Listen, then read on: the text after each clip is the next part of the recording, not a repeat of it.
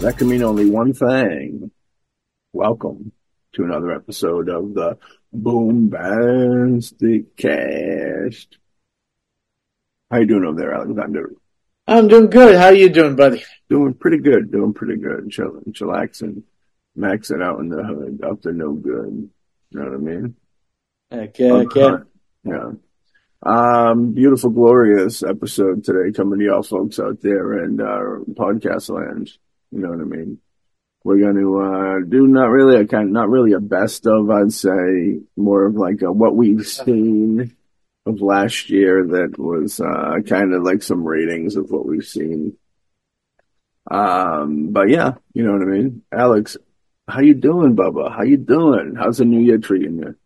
Oh, okay. Just finished shoveling. I mean, anyone who lives in New England this Sunday, especially in the Boston area, would know that we had a nice dusting of snow. So I was out there with the folks, shoveling that crap up. Would it be more like this? But You know, hey, you gotta do what you have to do, right?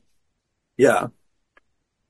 No, I agree. It's treacherous out there, Yeah. It should probably be gone in a couple of days or so though. So don't worry about us out there. So should we talk about the films that we know we both have seen first, or how do we want to operate that, Alexander? Well, how about, I got 10, you got 10. Let's start off. If you want to go first, that's cool. Say the movie, and then we'll, dissect it, give our opinions, and so forth and so on, and move from there. I dig. Okay, cool beans. First up, I guess I wanted to say, Exorcist the Believer. You know what I mean? Hardcore shit. Did you see? No, unfortunately, I did not see. So how was it? It was what did good. you feel? I liked it. David Gordon Green directed it, of course. I've liked him from other things. He's had an interesting career. He does some dramatic stuff like Joe and Nicolas Cage, which you've seen that, right? Oh, yeah, that's a good movie. Fantastic. Ronnie Bevins is fantastic in there as well. But yeah, and he did a film called George Washington. I think Criterion released it. It's like a long time ago. But good stuff, you know what I mean? Big fan of it. He did the Halloween films as well, the first one was really good. The second one was all right, and then by the third one, it was kind of a little lost on me. But he ventured into the world of The Exorcist, you know what I mean? William Friedkin passed away, I think, right before this movie released, and he was like not happy with this movie happening. Or maybe just like not happy about it, but you know, they just, I think they, talk a little crap over or so, you know what I mean? It's almost like, well, I mean, when you do something as iconic as The Exorcist, yeah. and then you have people doing their own versions or sequels or reimaginings, very few times are they better than the original. I think the best that a lot of them can hope for is to be, different, but yet fun. True. Yeah. Now, of course, I'm sure that both of us, even if I saw this film, would say that The Exorcist, the OG is, the best out of them. You've seen all the Exorcist movies, right? I've seen all like the main ones. I'm pretty sure. I'm trying to think because there could have been one squeezed in there in the last, 10 years or so. I don't know. I haven't kept up, but I've seen all the big ones, yeah, for sure. I like the originals, I think probably the scariest movie ever made personally. Part 3 is very good. Part 2 is a little lost in the sauce, but it's not like the worst thing in the world. And what do you got there? There was one later. Yeah, it was 2 cuts of it, I think, or something. But I don't know. You're looking at me like a deer in the headlights. You scared me, spooked me out. I was like, oh shit. But Yeah, a lot of people were shitting on this movie. I thought it was pretty good. You know what I mean? A lot of fanfare. The mother came back. They did have Reagan came back at the very end for a quick cameo, so we do see Linda Blair. Um, but I don't know. Linda Blair's cameo seemed very out of place. But it'd be either almost better not to have her, like, had to have kill her character off behind the scenes, or give her almost a bigger role. A real quick cameo was kind of a cheap deal, but I don't know. I don't want to attack it too much, I guess. You know, I'm sure she's like, you want a cameo? You gotta pay me good. I'm sure she got paid handsomely. You know what I mean? I would like to hear Rick James stories if we were with Linda. You know, respectful stories, so, for sure. But I liked. I thought it was good. And there was moments that were like really scary, and it was kind of, you know, it was edgy. You know what I mean? It wasn't too soft. What you would expect out of an Exorcist film. Now, I don't know if he's got multiples. I'd be curious to see if he has, to get the way he had Halloween, he did 3 Halloween movies. I'd be curious to see if he had like 2 more Exorcist movies in him, what the story was. Yeah, that'd be cool. I'll have to check it out. But yeah, the people were being very hard on it. And it's easy to be hard on it because it's compared to other great films. Like I said, I think the original's like scariest movie of all time. Yeah. I mean, that's another thing, that when you're doing a remake, a sequel or anything, it's always going to be put up to the original one. And the original one is so good that no matter what they do for anything down the line, it's never going to be better than that. Of course. But I think the best that you can hope for is to take the idea, change it slightly, give a new look at it. And hopefully that'll be enough to, put a little bit new life into the franchise. Yeah, I mean, we'll see. I don't know what it did financially. I think it probably didn't do that bad financially because it was in theaters. People would go see it. It was something I actually had on my radar to like attempt to go see, and it just never worked out. But I did catch it streaming, and I enjoy it that way sometimes. Yeah. Heck yeah. So what do you got up, Bubba? First on your list? First on my list is Oppenheimer. Ah, good time. Yeah, Oppenheimer. It is the only film on that I saw last year that I actually saw in the theater. Actually, my brother did a big thing where he brought myself and the family to IMAX, so we got to see Oppenheimer in IMAX. And I gotta say, damn, I mean, the visuals are mind-blowing to begin with, but you see it in IMAX, it's that and 20 times more. It's a great film, great acting. Honestly, it's probably one of the best films that came out last year. Yeah. Cillian Murphy did a great job as Oppenheimer. Matt Damon and Robert Downey Jr., both of them were very solid in their roles. And I have to say, personally, I think Robert Downey Jr.'s character was such a great, sniveling little, pissant. Yeah. I just loved it. It actually kind of reminds me,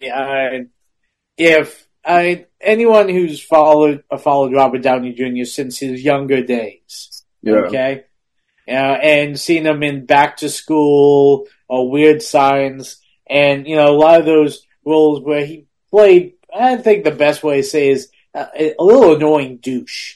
I mean, that was the kind of roles that he played when he was very younger. Good, yeah, very good at that. And the funny thing is, I like to think that the character that he played in Oppenheimer is one of those douches when they grew up. That's probably what his direction was.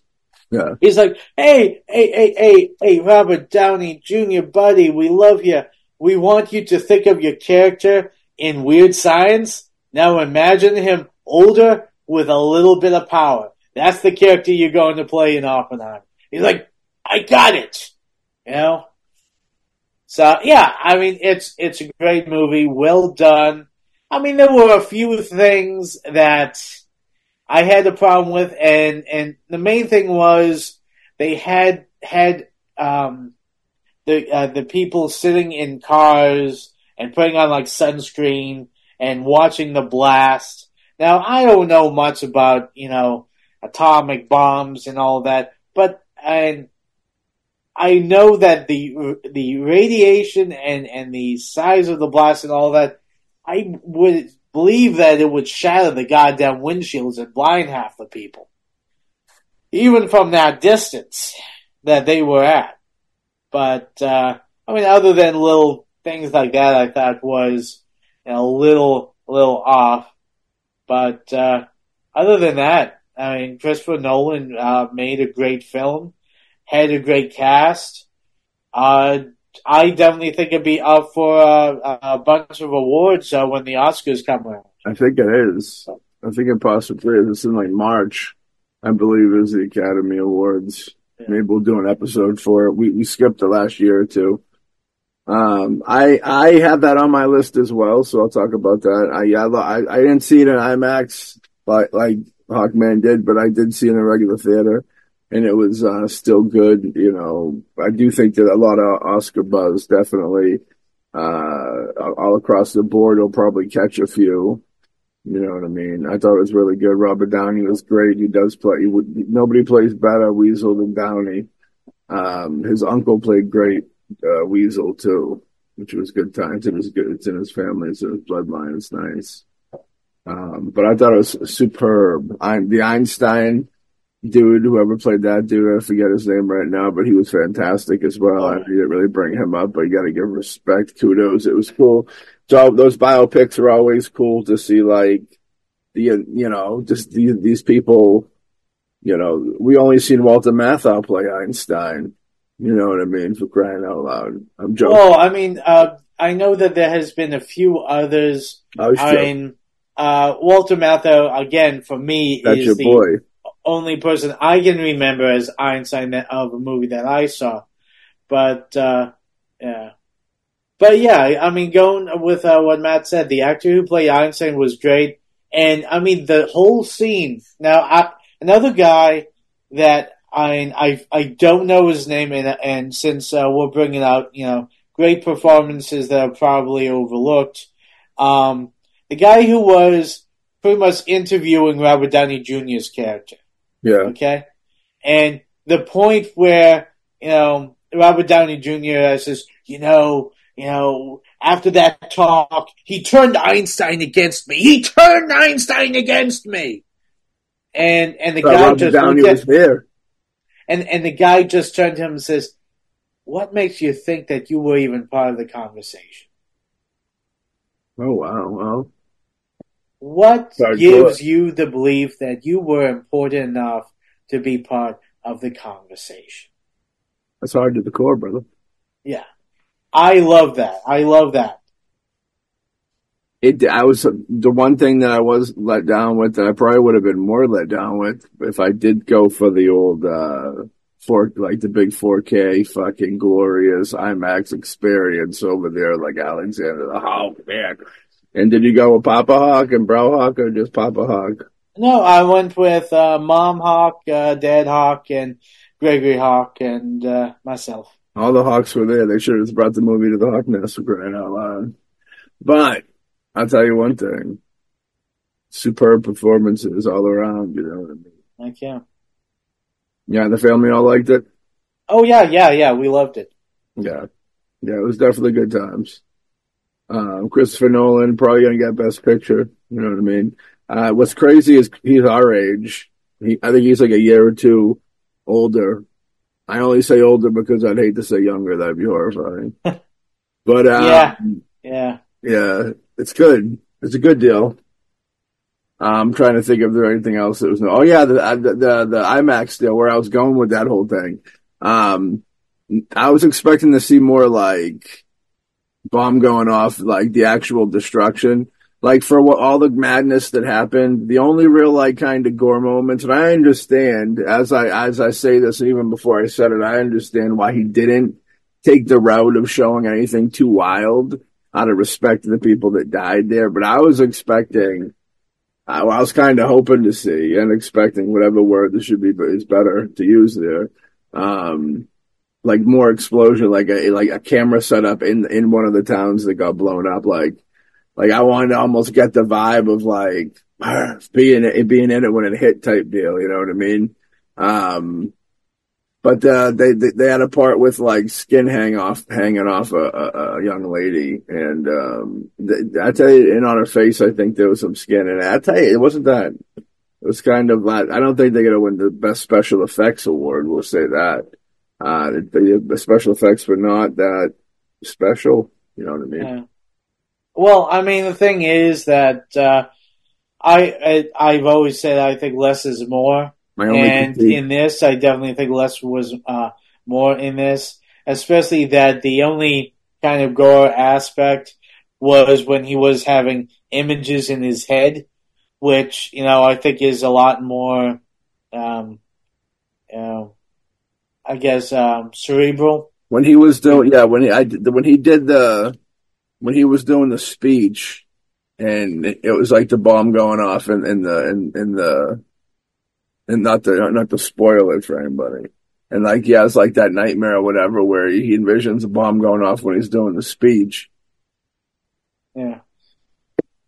That was good. There was some well done stuff. I was just expecting with what he created and the magnitude of what it was and how kind of gigantic of a filmmaker Christopher Nolan is, you would just kind of imagine that there'd be like a space shot type vibe. Like you'd be seeing, I was expecting to see the bomb in a whole new, very artistic, creative, cool, wow way. And, I didn't get it. And so that was my only like down, my thing that I was like, a little A on it. Yeah, I mean, the thing is, honestly, I think, and especially if you look at it in the scheme of things like modern warfare, especially now that our biggest thing that we like to use is drones, which is, pretty much removing the soldier from the war. Okay? Yeah. So, he's away and everything's on the screen. They do a drones, and of course, you don't get the full impact. And I think that was kind of what, I don't know Christopher Nolan. I don't know if this is what he was thinking. I think it was, by doing it the way he did it, was kind of, because everyone else who was there, other than Oppenheimer, was looking at this big explosion and they were like, "Cool, whoa, this is powerful, this is great." And the fact is, when you are so many miles away and you see the explosion and you don't see the destruction, okay, it makes you so much easier to drop the bomb.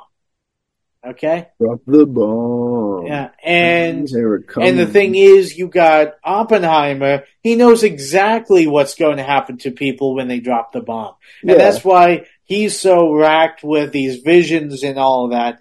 And I think that's, personally, that's why I like how Nolan went with it.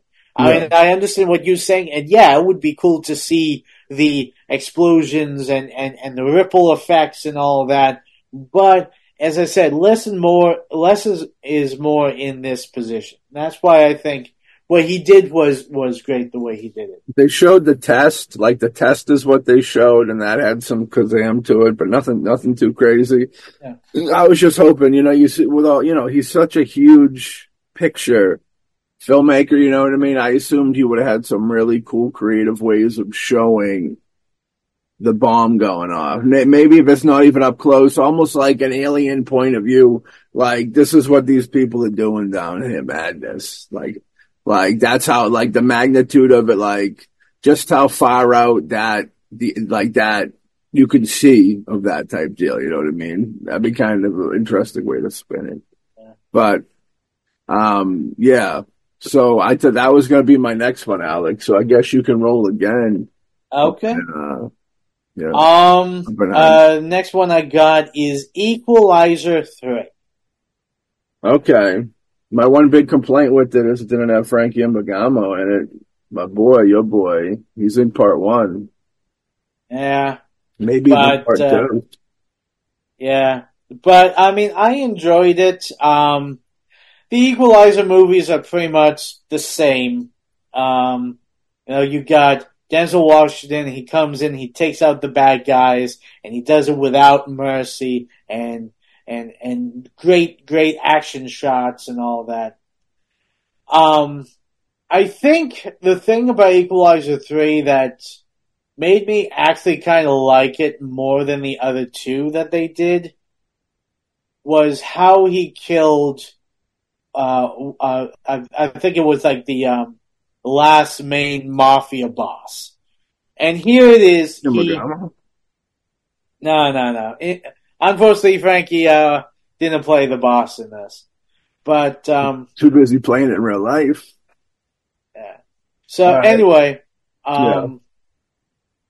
Denzel Washington, gives him a slow and painful death.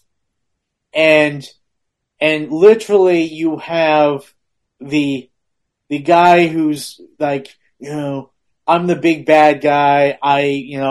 You're in my way. I'm going to kill you. And all of that.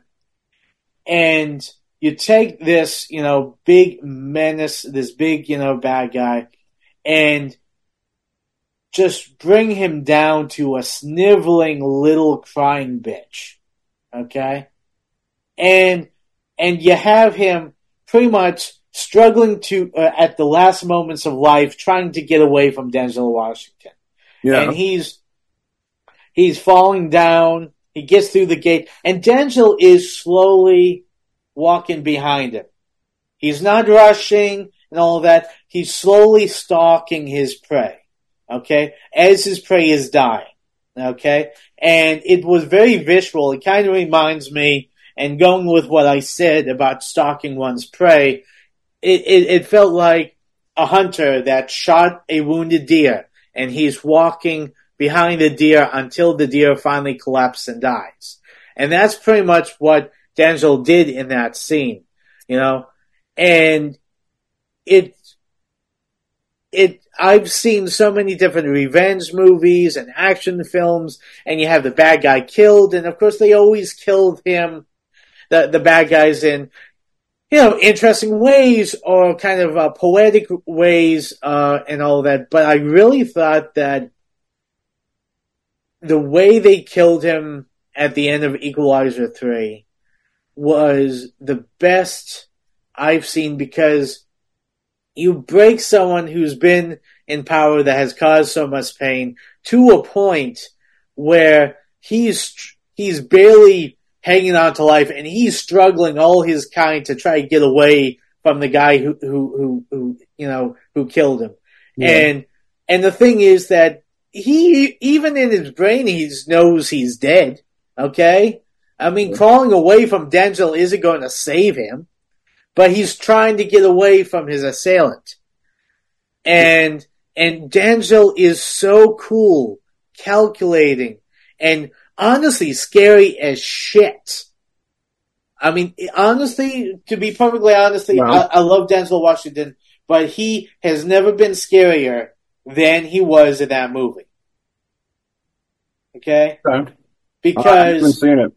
Because the rest of the movie kind of plays out, like what you expect, and is okay. But the ending scene, I think, is what the ending death scene, I thought, was what makes it so much fun, because you got Denzel pretty much slowly stalking this guy until he dies. And when he dies, I think he's holding an apple, and he just eats the apple over his dead body and just looking at him. No feeling, nothing, and all that. And then he walks away. I think that was extremely, in my opinion, extremely powerful. I haven't seen it, but the fact that you're giving it a top slot and it being number 3 in the franchise, man, I think maybe even on the show today you brought up. Yeah, well, I mean, again, kudos, you know what I mean? Yeah, I mean, I've seen the other two, and I've enjoyed them. And he always kills the bad guy in I would say, a cathartic way. He kills them, and you feel good that he's gone. But this one was so much more. I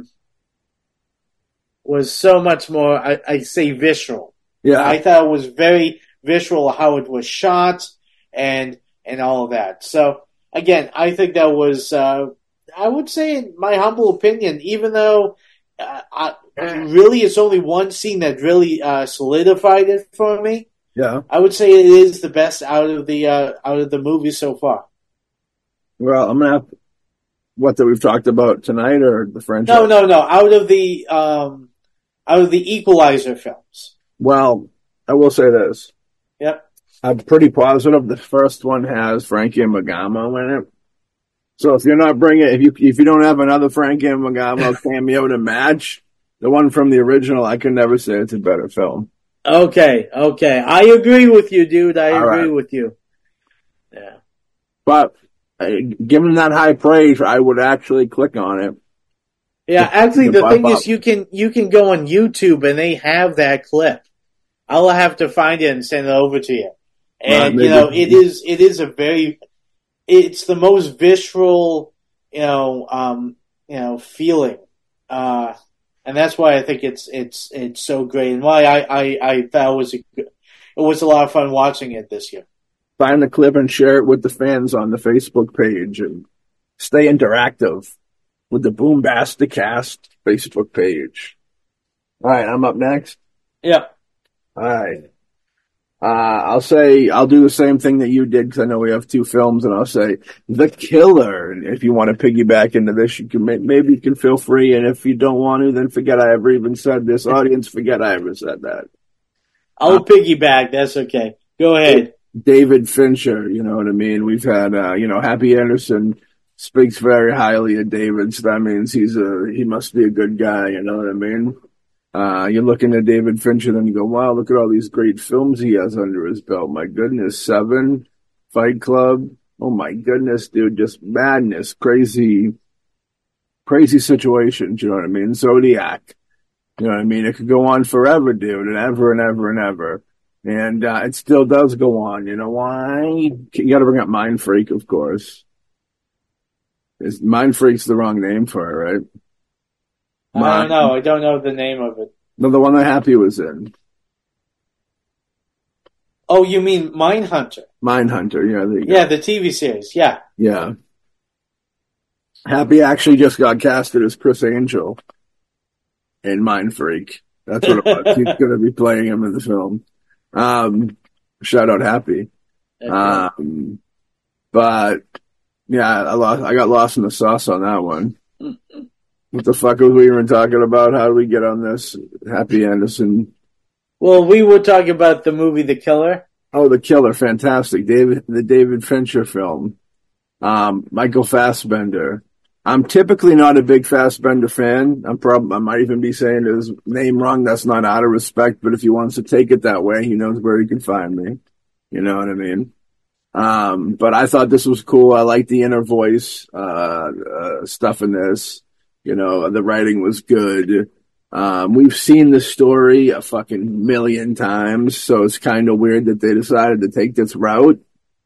Must have been based off of some, I don't know, newer book or an older book. I don't know, some sort maybe, because the idea, the following a serial killer around story is not a new one. You know what I mean?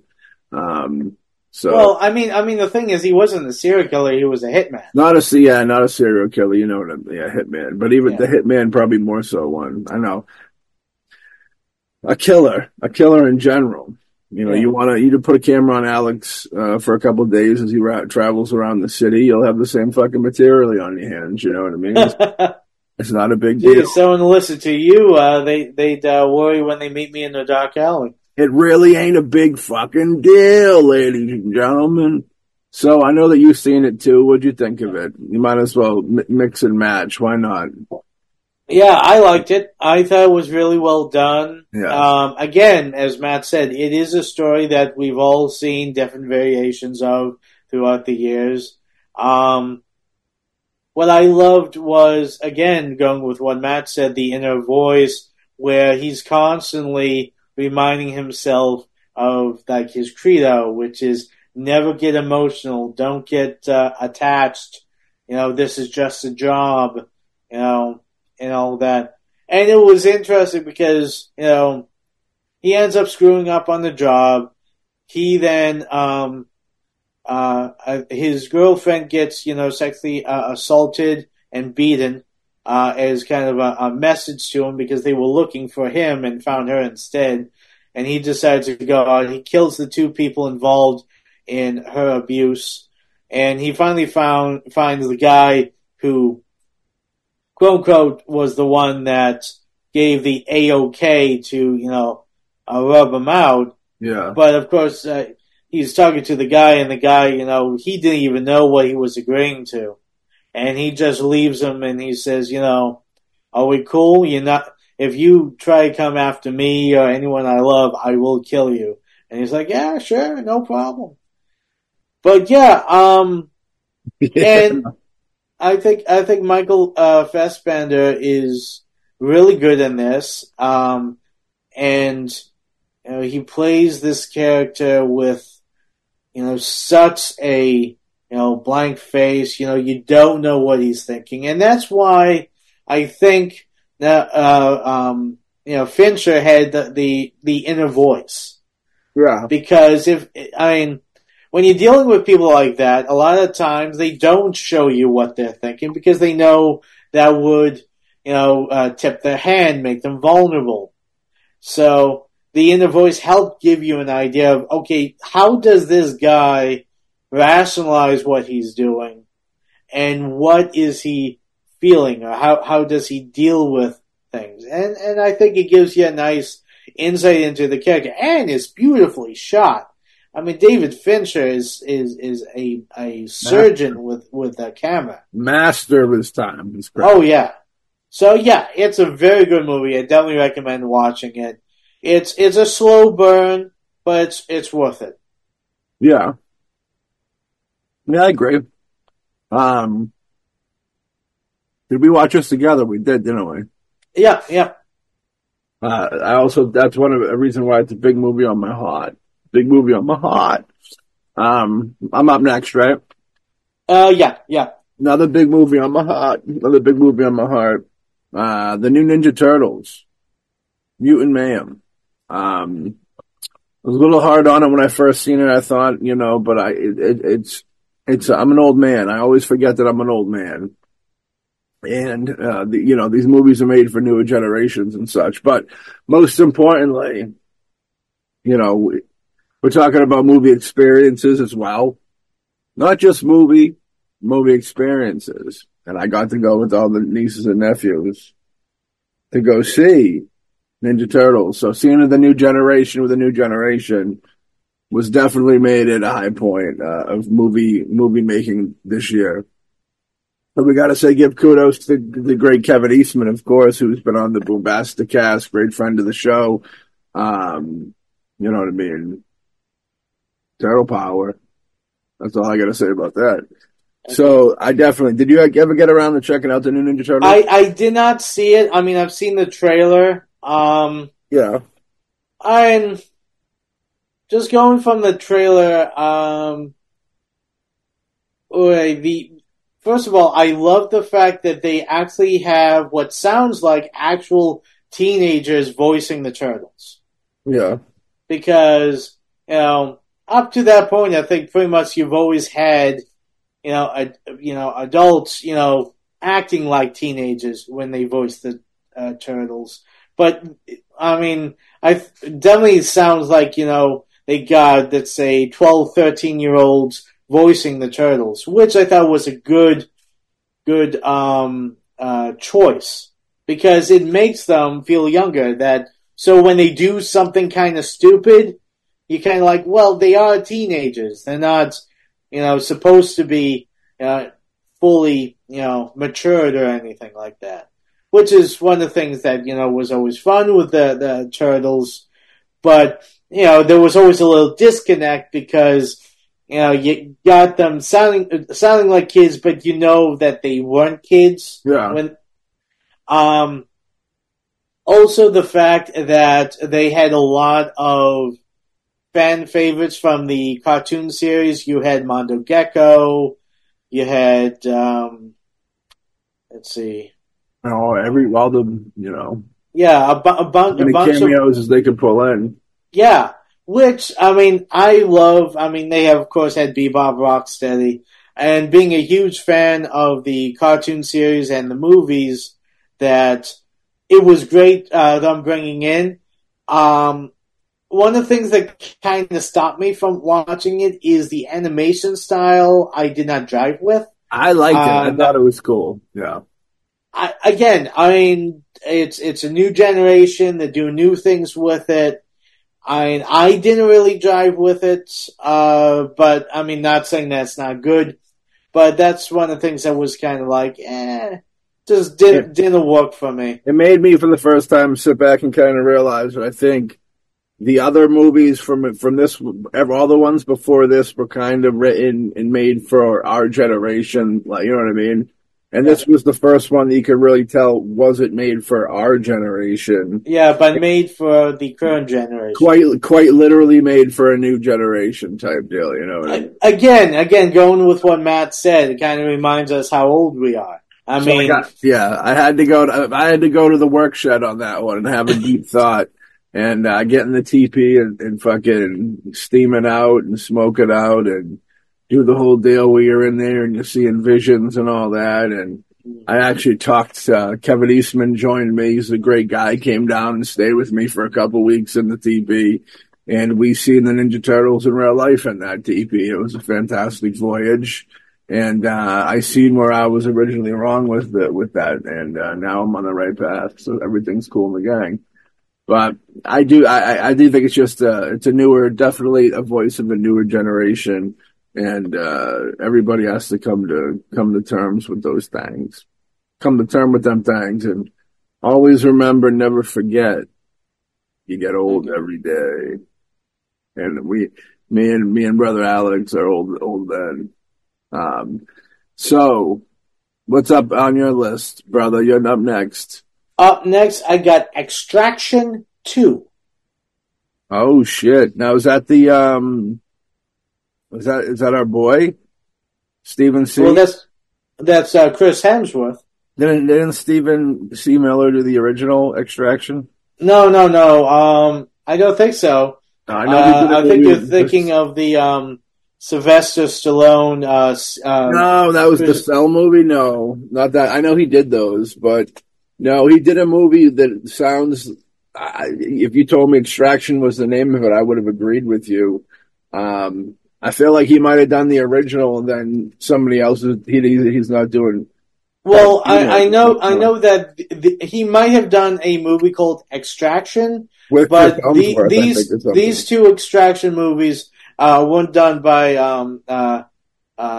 Stephen C. Miller. That I can tell you. And this was directed by a stuntman, I believe. A DJ Stan, the stuntman. Yeah, something like that. Fill us in. So fill us in on the plot and all that of Extraction. Well, I mean, did you see the first Extraction at all? With Chris Hemsworth? They put me under. They put me to sleep before they did that. Yeah. The Extraction, and then when I woke up, I was all better type stuff. Well, anyway, here's a thing that I find funny. The first Extraction was pretty good. I liked it. and they killed him at the end of Extraction. Oh my! Yeah, they shot him in the Spoiler neck. alert. He fell off the bridge. He went into the water. So Spoiler. of course you're like, wait, hold on a bit. So how did they make a sequel if they killed off their main guy? Like true typical fashion, when you do a movie and you have it nice and tied up with the main character dying at the end, and then someone's like, "Hey, here's a couple more $1 million. Okay, we want a sequel to this, but I killed off the main character. Yeah. We'll find a way to fucking bring him back." And that's what they did. They, of course, had it that he went in the water. His team found him. They pulled him out. They patched him up. Yeah. And he's been recovering from that Ever since. Yeah. Now in this one, his ex-wife contacts him to save her sister and her son, who I think that she married a Russian mob boss, Yeah. and I guess in Russia that if your husband, did a crime, they will throw him and his family into the cell too. So in this, that pretty much because of all the shit her husband did, she and her son, okay, are living in prison.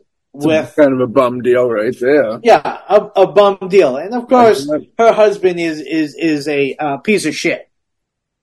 Capital S-H-I. Yeah. Sizzle. So of course, because his ex-wife, which he still loves, asks him to do this, he goes, and in trying to extract the wife of the Russian mob and her son out, they end up killing the husband. And of course, at the same time, the husband has a brother who's already out and who really loves his brother. And they show a lot of interesting backstory of where, they grew up hard and they had to learn to fight and kill to, survive. Yeah.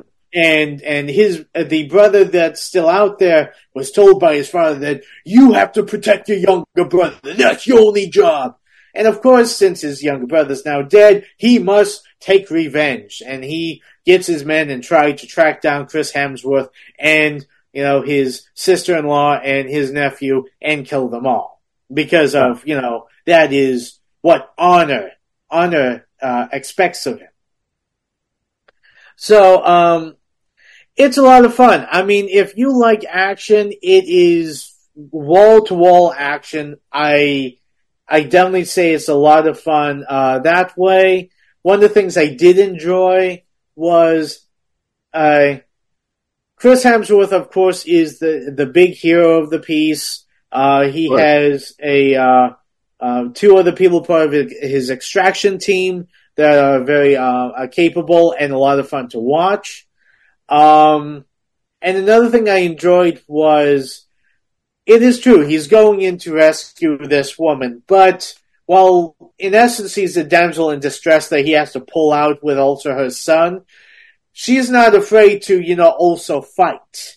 And that's one thing I love, because I get so tired when you have the big hero, he has to go in and save the woman, and she's useless. Now, this woman, of course, isn't a fighter. She doesn't have martial arts training. She isn't like a gun expert.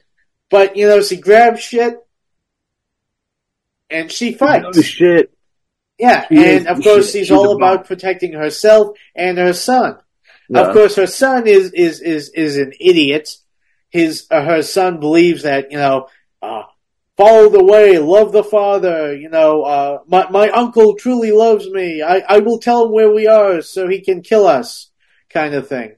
Yeah. Which, of course, is played to the hilt on so many different action films, where you have a misguided kid who's thinking that a loved one actually gives a shit about him.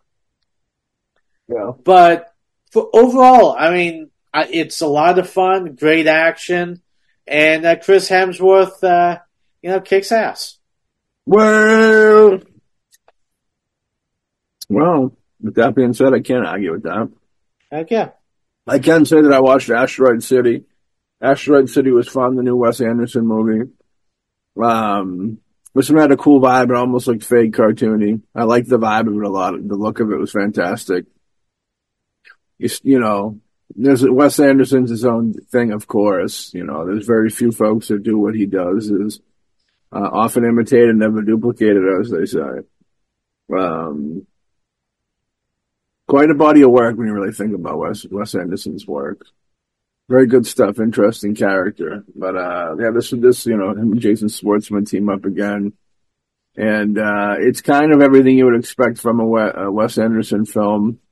But I did love the look. Like I said, it was a really cool, cartoony, weird vibe. It had it was in the desert, so it had like weird Roadrunner like vibes to it. You got to really watch it to catch what I'm talking about. But if you're someone who cares about like the looks of films, you know, that stuff appeals to you when people go out of their way to make like the looks really kind of funky. I think you'd probably like Asteroid City. A lot of cameos, you know, like you would expect to see. And just a lot of fun. Did you check it out? Did you see it? No, I haven't seen Asteroid City. I know that it's probably bad of me. I knew bad was coming. I could see it on your face. I was like, uh-oh. But I think I've only seen one Wes Anderson movie. Which one? Ever. Rushmore? That's what I figured. That's the most popular one of them. Yeah, I mean, and it's before he started doing the Wes Anderson style. Not really. Not really. That was like the first introductionary, because he was an indie dude. Like Bottle Rocket, I'm pretty sure was his first thing. Yeah, okay. Technically, I've also seen Bottle Rocket. You've probably seen a few of them. The Royal Tenenbaums is another big one that he did. I've seen bits and pieces of it, but I've never seen the movie all the way through. That underwater one with Steve Kodzitsky. Yeah, the Life Aquatic. Life Aquatic. He makes very interesting films. What I like about him is I might not like every film that he does, but I'll always appreciate the fact that his films are so kind of out there and unarguably his, you know what I mean? Which is always a good thing. So I'll always check him. And he's like kind of the last of a dying breed of like, I think that like having filmmakers that are so kind of original or do a certain thing that people appreciate. There's so many people doing stuff now that I think those last of he's kind of in a weird, like there'll never be another Wes Anderson. There'll be like another person that they'll say is like Wes Anderson, but there'll never be yeah, I mean, a lot of other films. I give him credit that he has a very specific style, and he stays true to the style. And but I just never really got into it. Unfortunately, when he dies, we're going to do a Checking the Gate on him, so you're going to have to do all your research. I'll have to start watching it. Hey, Wes Anderson, live for a long time, because I have to, start watching your stuff, and it might take me a bit. Rest in peace, Norman Lear, too, we just lost. Yeah. Everybody will hear this later, but right around this time, we just lost the late, great Norman Lear. But yeah, Wes Anderson, yeah, like Rushmore is probably one of my favorite ones. Royal Tenenbaum is classic. All the true fans like that. The Fantastic Mr. Fox is him. A lot of people dig on that one. I'd love to see him do Watership Down. I'm surprised he's never done that. It's very Wes Anderson like. Oh yeah. But your turn, I think. Okay. Now the next one I got is Indiana Jones and Dial of Destiny. Oh yeah. Now, I want to apologize. I actually kind of made a mistake earlier. I actually also saw this in the theater. So I only saw 2 movies in the theater last year. Not too much. Yeah. Well, a friend of mine I was hanging out with, said, hey, you want to go see it? I was like, yeah, why not? So, here's the thing. Okay. I'm not going to say it's a great movie. I do think that it is a decent follow-up to the original 3. Okay? Now, I think we all can agree that Crystal Skull was pretty bad. Okay? Yeah. And I think that Dial of Destiny, it still felt it felt like an Indiana Jones film. I'm not a super duper fan of any of them, to tell you the truth. What? Yeah, I wouldn't call myself a fan. A weird fun fact about me is all those real big franchise movies I'm not really big fans of, and I'm not trying to be a rebel when I say that. They just never really like super appealed to me, like like the Star Wars stuff. You're only saying this to be a rebel, dude. Huh? We know that. Well, yeah, I'm trying to be the G.G. Allen of fucking. How about this? I'll give you a hat with say franchises suck, and you can wear that. Yeah, I'm down. I'll take that. I'll take that honor. But anyway, what I will say is that I think Dial of Destiny is the film that we should have had instead of Crystal Skull. Oh. To be perfectly honest, no offense to no matter what Indiana Jones film we're going to have from now till Harrison Ford passes, is not going to be as good as the original three. The original three are great. I mean, they're great films within themselves.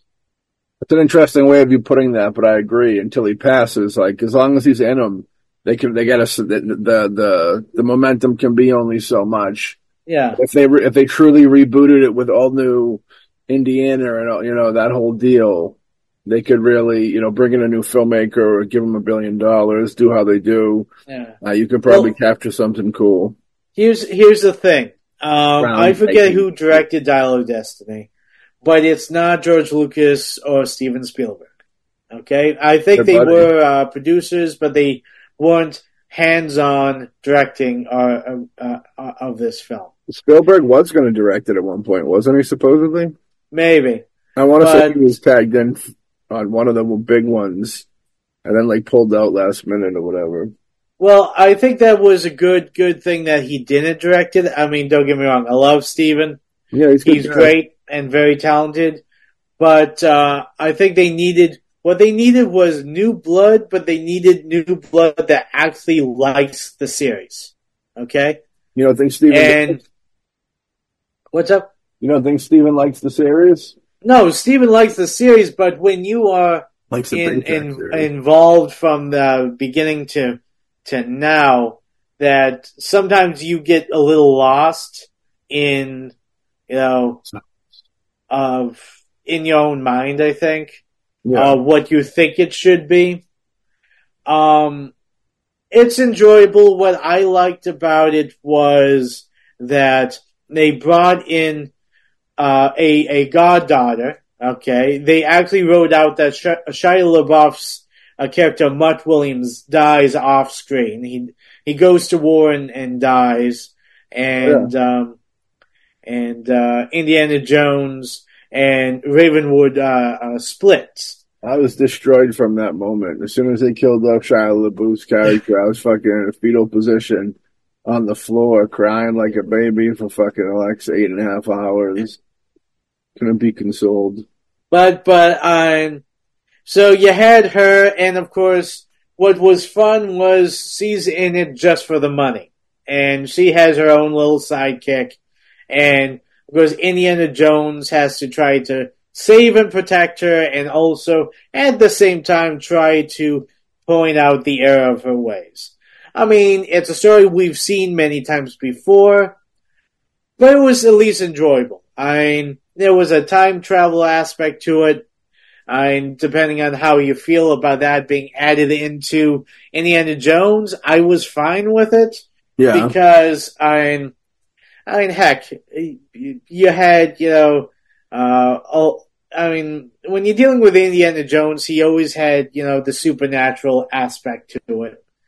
And, I think that worked better than, aliens from another dimension like they had in Crystal Skull. I just think it just felt a little bit too jarring.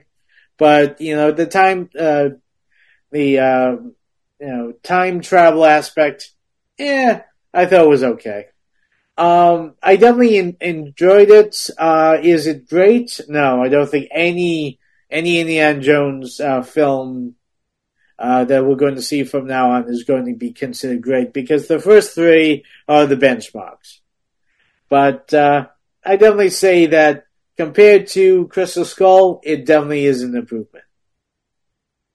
Bada boom, bada shim, shada sham. I might check that out one day. You know what I mean? I might give Yeah. it a damn. Next up, I checked out The Holdover this recently with Paul Giamatti. I know Alex is a big fan. I know Alex hasn't checked the film out yet, so I Oh, won't. hey, I have a question. Did you see it in the theater? No, I caught it on streaming. It was streaming on Peacock, actually. Well, I don't have Peacock. That's the problem with me. But I'm going to say here Sorry to right hear that. now, What do you have? even though I haven't seen it, and that is why it's not on my list, Yeah. it is the best movie of 2023. Even you've never seen it, but it's the best movie of 2023. Huh? Yeah. I've seen it. I wouldn't even say it's the best movie of 2023, brother. Well, I'm putting that down because from what I saw in the trailers and the feel and how it's shot and all that, it looked like a great, great, touching film. Plus, I mean, with Paul Giamatti, I mean, you can't go wrong with Paul. I wouldn't overhype it to the audience, even if you don't mind overhyping in your heart on it, because it's good film. But any overhype could hurt it. I'd definitely say so. Well, again, I haven't seen it, but I feel in my hearts of hearts that it probably is one of the better films of 2023. Yeah, The Holdover is. And if I had Peacock, I would have checked it out. You did get small cock. That's what you only got that. What? Wait a second. So Giamatti does a good job. It's I love the vibe of it. It's very old timey feel to it. It's very soft in color. It is like a little bit of an achievement, I'd say, because they create a vibe with kind of knowing what they're doing with style.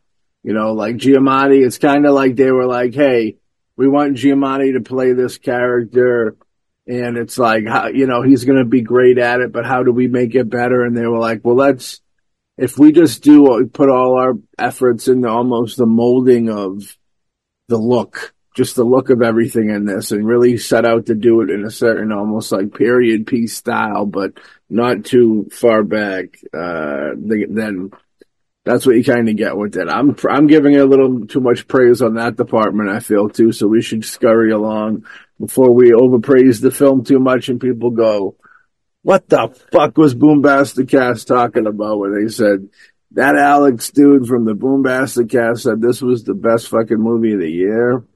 It is.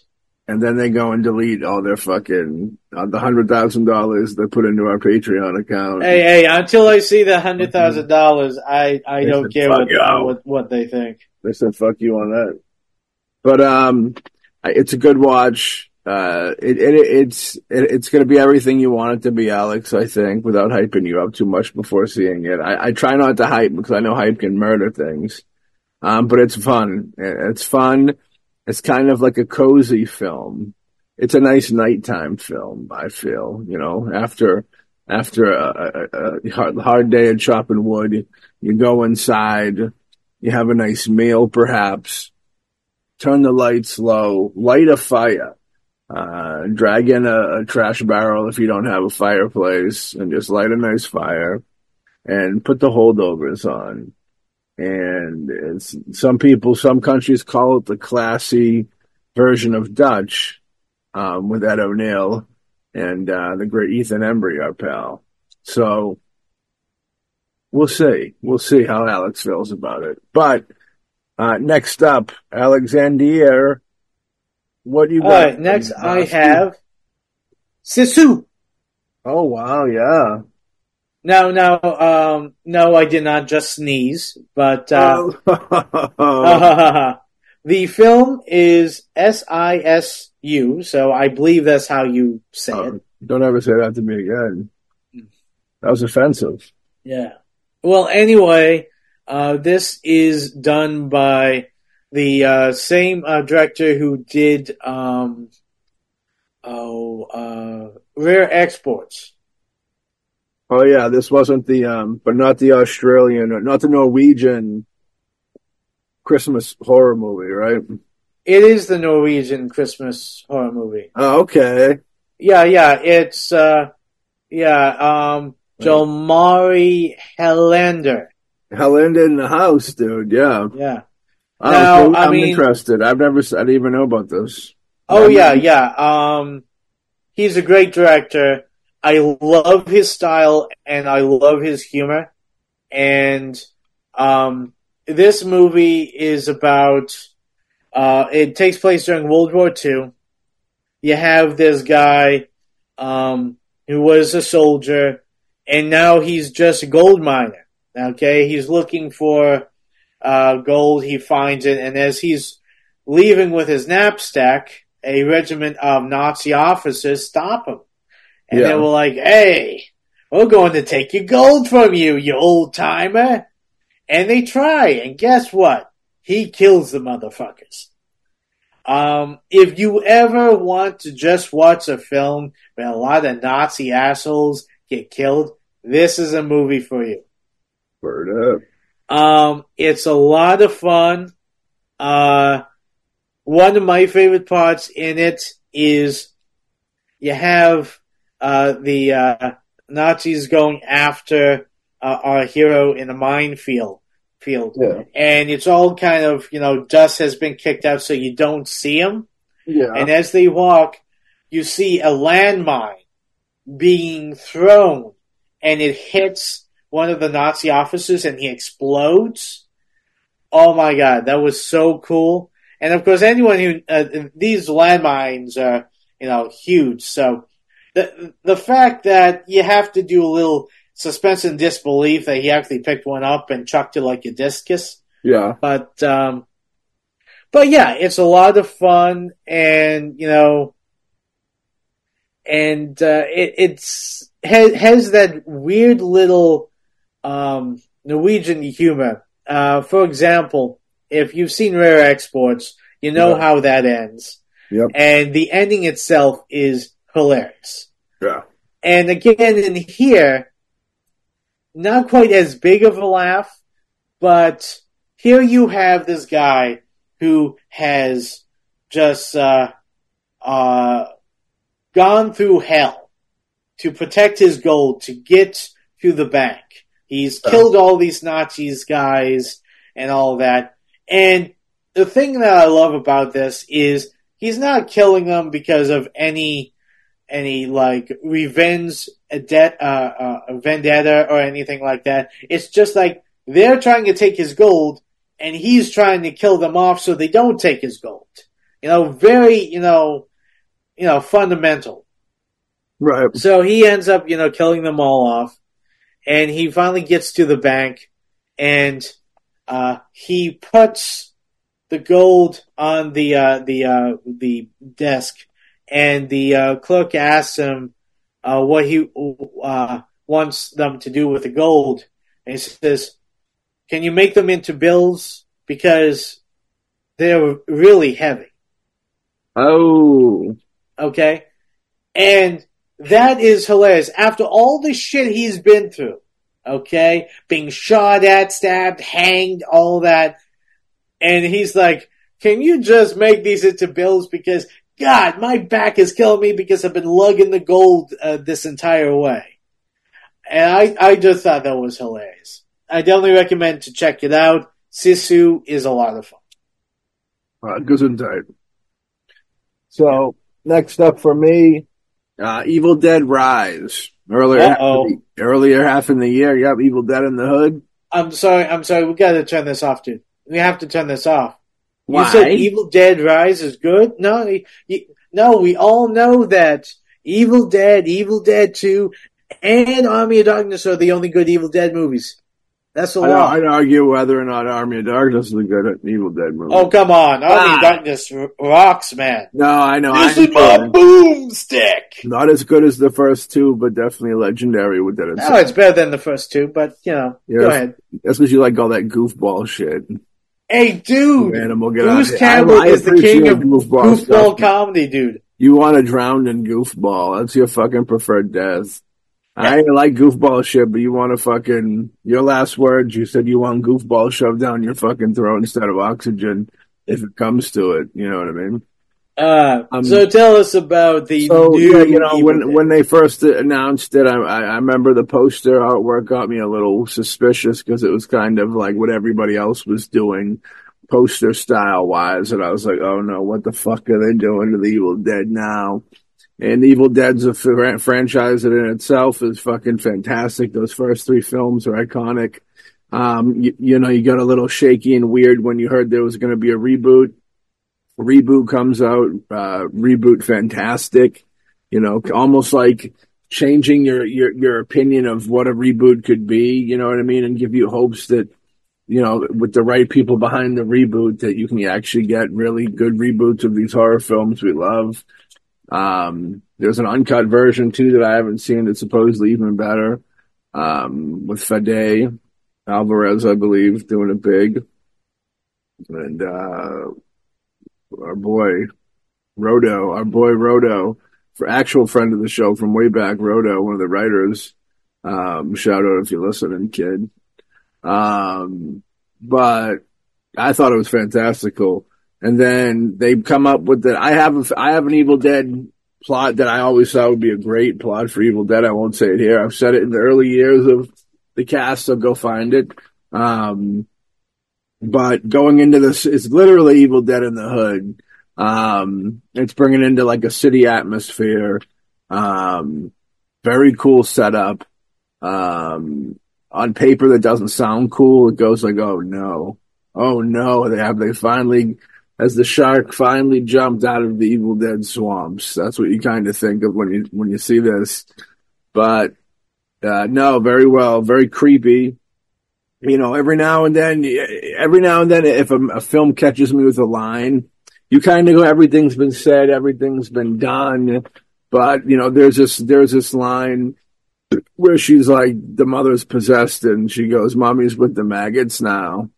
And I remember just like being almost taken back to a degree of just like, interesting. Like, okay, like you're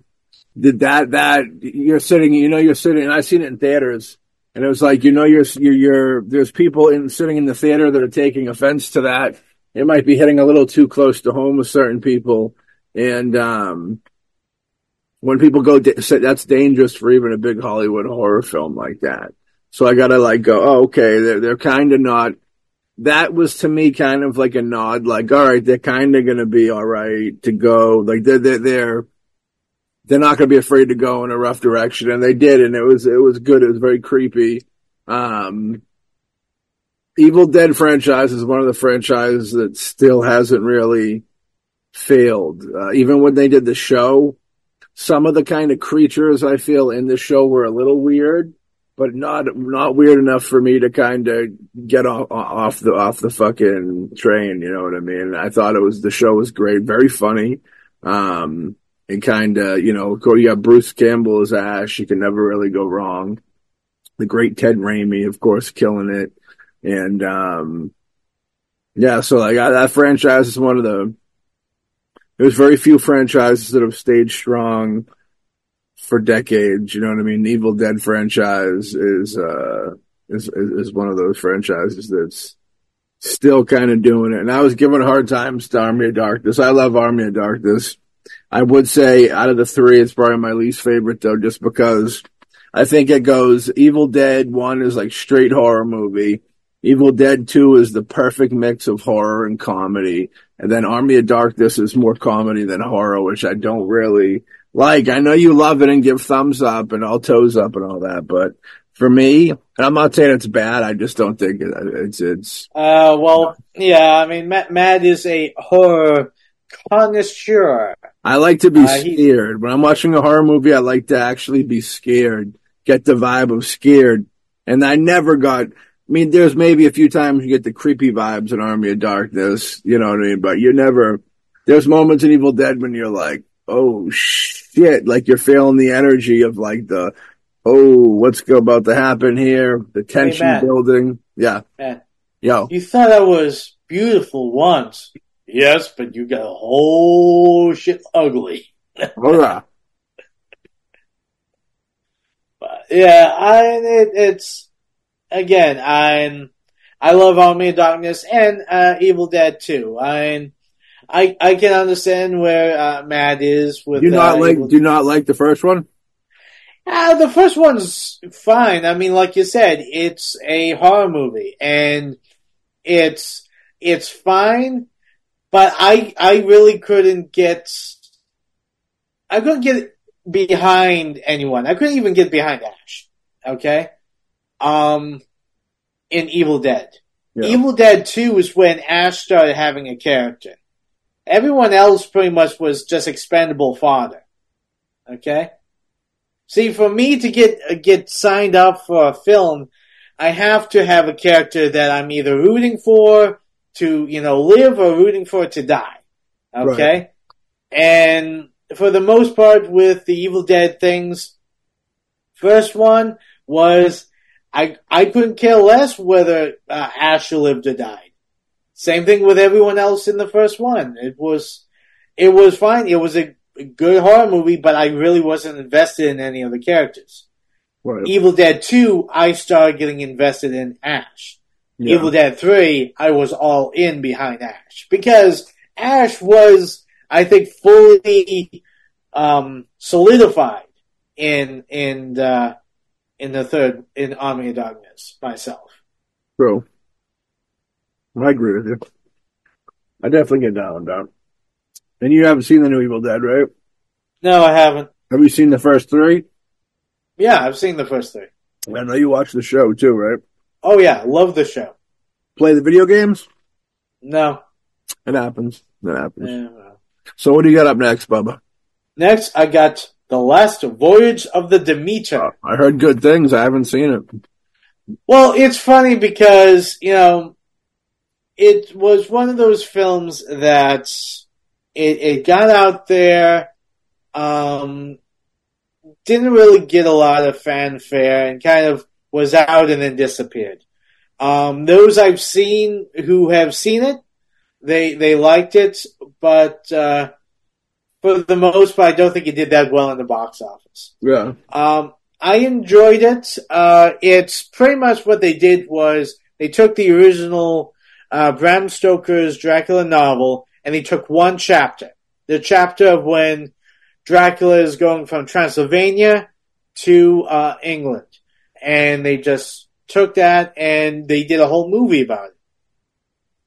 And of course focusing on all the, the doctor on board, the girl that was brought into Dracula's meal ticket, yeah, and so forth and so on. I think everyone did a great job in the cast.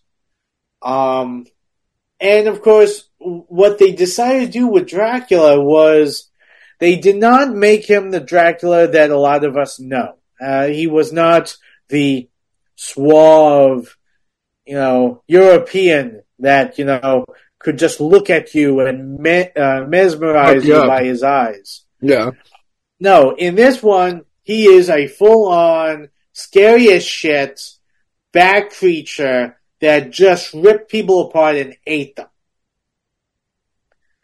And I thought that was an interesting interpretation. Now, of course, if you go on with the rest of the story, doesn't make a lot of sense. I mean, unless there's something that happens afterwards that makes him more human looking, because the whole point of Dracula is he's able to blend in with rich society and then pick off the people he wants. Yeah. But as a good old, throat-tearing out vampire movie, it's a lot of fun.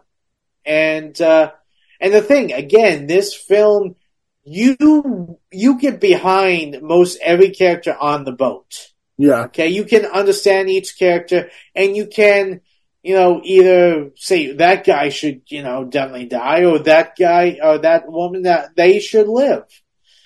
Which, in my opinion, is what makes a good horror movie. When you actually have stakes, when you are sitting and you're like, this person, I like them, I like their backstory, I like who they are, I want them to live or I want them to die. That's because when you just have, run-of-the-mill characters that no one really cares about, when they get all, killed off, you're just like, okay, why should I care? Yeah. Well, I mean, that's one of the things that I have a problem with the last slashers. I mean, I've been in a few slashers that have been fun, but for the most part, slashers aren't known for their character development. Well, speaking of slashers, Thanksgiving made my list. Speaking of vampires, Eli Roth directed Thanksgiving. Eli Roth hasn't aged ever, I don't think. He's always looking the same. I think someone should... Eli Roth is actually Dracula. He could be Hollywood Dracul, which we get down with Hollywood Dracul, Eli. If you want to be on the show, we'd love to have you. Massachusetts native, yeah. But yeah, Thanksgiving, I think 20 years ago almost, this was teased in the teaser trailer within the Grindhouse films. One of the most favored trailers, people were wanting to see it forever, and the time came. Love this, like I said, local boy. So, one of the towns that they have, one of the main characters have beef with is my hometown of Hanover, which I thought was really fun. That's the thing with Eli's movies, always doing throwback stuff to like where he's from and stuff like that. So you see the little Easter egg stuff in there that I appreciated, high levels for that. I was actually in a theater in Hanover while they were talking about fuck Hanover and all this stuff. It was actually pretty fun. But the gore was good, the writing was even pretty good on it. Like I had a pretty fair idea of who I thought the killer might be going into it. And then throughout the process, I second guessed myself a little bit. And, I was right. I was right. Oh, my gut instinct was correct, but I did he had me second guessing myself. And, a lot of anticipation on this film. It's for 20 years of anticipation. And, I think it's probably one of the best grossing films of this year. I know it's been in the theater for fucking like a month, if not more. I think it's still in theaters now. That's probably one of those cases where you'll see the film go when he leaves theaters. It's literally the day that it's released on Blu-ray type deal. That's probably what's going to happen with that. I know the Blu-ray release is already pre-ordered on Amazon, and I like Eli. I think he makes good films, and he was kind of teetering. It's weird how like the more Hollywood he got, the more teetering he kind of was with the fans, so to speak. Like he did some films that were definitely more Hollywood that people didn't receive as well. But I think him coming back and doing Thanksgiving, I think all the horror fans that kind of fell in love with Eli, Cabin Fever, Hostel era, I think they kind of got pulled back into it because, love him or hate him, he's one of the better people doing it at that level, for sure. And, everybody wants to be entertained. Are you not entertained? So, but I thought it was definitely good times that I recommend. I know that Hawk's not the biggest fan of horror slasher films. He does like some. Hey, well, I mean, it's like everything. I mean, if I can get invested in the story or the characters, then yeah, I'm totally on for the ride. But if I don't care about the teenagers getting slashed off, then why am I watching it? So yeah, I haven't seen Thanksgiving. I've seen the trailer. It looks like a lot of fun. It's definitely something I'd be willing to give a watch when it comes out on DVD. Oh yeah. as Eli Roth goes, I'm sorry, I can't get into Hostel. I'm sorry, it's a hard pass on torture porn for me. But It was the beginning of American torture porn. What's up? It was the beginning of American torture porn. Yeah. Sure. I can't get behind that. No. Okay. You like Cabin Fever? Haven't seen it. Eli Roth. I've seen Inglourious Bastards. He directed his segment. That little short film, I think, was directed by Eli Roth. But yeah, I like Eli. Eli is he's that new wave indie, kind of in the realm of like Edgar Wright, where that's like the last another jump off. How you had like the indie era of the 90s with, Tarantino, Rodriguez, Linklater, stuff like that. But this was definitely another jump off. Those gentlemen are also involved in another jump off. Yeah. But yeah, I definitely get down. Thanksgiving was good times. Good times. Film that could be celebrated on Thanksgiving and leftovers. So you're up next, Bubba. Yep. The next one I got is Cocaine Bear. Oh. Now, Cocaine Bear is not a great movie, but it's a fun movie. Right. It's a ridiculous premise, a ridiculous idea, and it's loosely based on reality. And I promise you, in reality, the bear didn't go and kill all those people. You definitely can promise that? Yeah. You know for sure? It was one of the last films with Ray Liotta. Classic, yeah. Rest in peace. But yeah, I mean, I think it delivered on what it promised. It just over-the-top gore, and it had a lot of funny moments in it. And that's what made it work for me, because it did not take itself seriously, and it had fun with a ridiculous premise. So that's why I liked it, and I give it a thumbs up. I seen it. I liked it. It was campy fun. Don't take it for anything more than campy fun. Practically stoner comedy stuff, you know what I mean? Like, yeah. If you take it for what it is, you probably get some enjoyment out of it. Ray Liotta playing the role he was born to play right before dying out. And it was good to see him back in theaters, you know what I mean? I was happy that he got a good send-off where you watch that movie and you definitely go, okay, Ray Liotta's the man in this. He's cool as hell.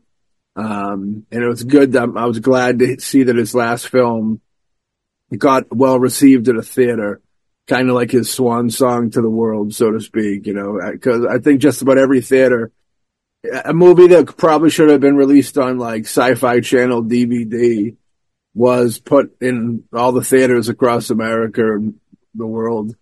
And that was a good send off for him, Heck yeah. Like, I like how that worked out for him, Maybe the money that they didn't have to pay him until he passed away, they put into the buying theaters. I don't know. But, yeah, I Cocaine Bear was fun. Cocaine Bear spurred, like, Cocaine Bear in itself is such a wild and crazy B movie. It started up some of the worst fucking B movie ideas. Oh, yeah. My God, you got Crack-Coon, you got Cocaine Cougar. Oh my God. Yeah, it's like, going off with that, it's almost as bad as you got, like Mickey's Mousetrap that came out when, Steamboat, Willie's Mickey thing? Mouse was let go. I thought those were fake. That's real? That's real. Ah! There's also a Steamboat Willie movie in process. Didn't your boy Fergie? We've already had Blood and Honey. Didn't your boy Fergie? What? Didn't your boy Fergie do some type of Cocaine Bear ripoff, like Cocaine Octopus? What, Dustin Ferguson? Yeah. Yeah, he did Cocaine Cougar, I think. Hey, again, it's like, What up, Fergie? yeah, you can, more power to you, I guess. It's one of those things. I got no problem with people jumping on, like, stuff that ended up in the public domain, doing horror movies about Winnie the Pooh or Mickey Mouse, or taking variations of like a blockbuster like Crack-Coon or Cocaine Cougar. But they're called exploitation filmmakers. Yeah, but it's one of those things that when you watch a lot of these, you just like, you could have done something so much more fun with the idea than what you did. You just made a slasher and you had people put on Winnie the Pooh masks. Well, that's what people like.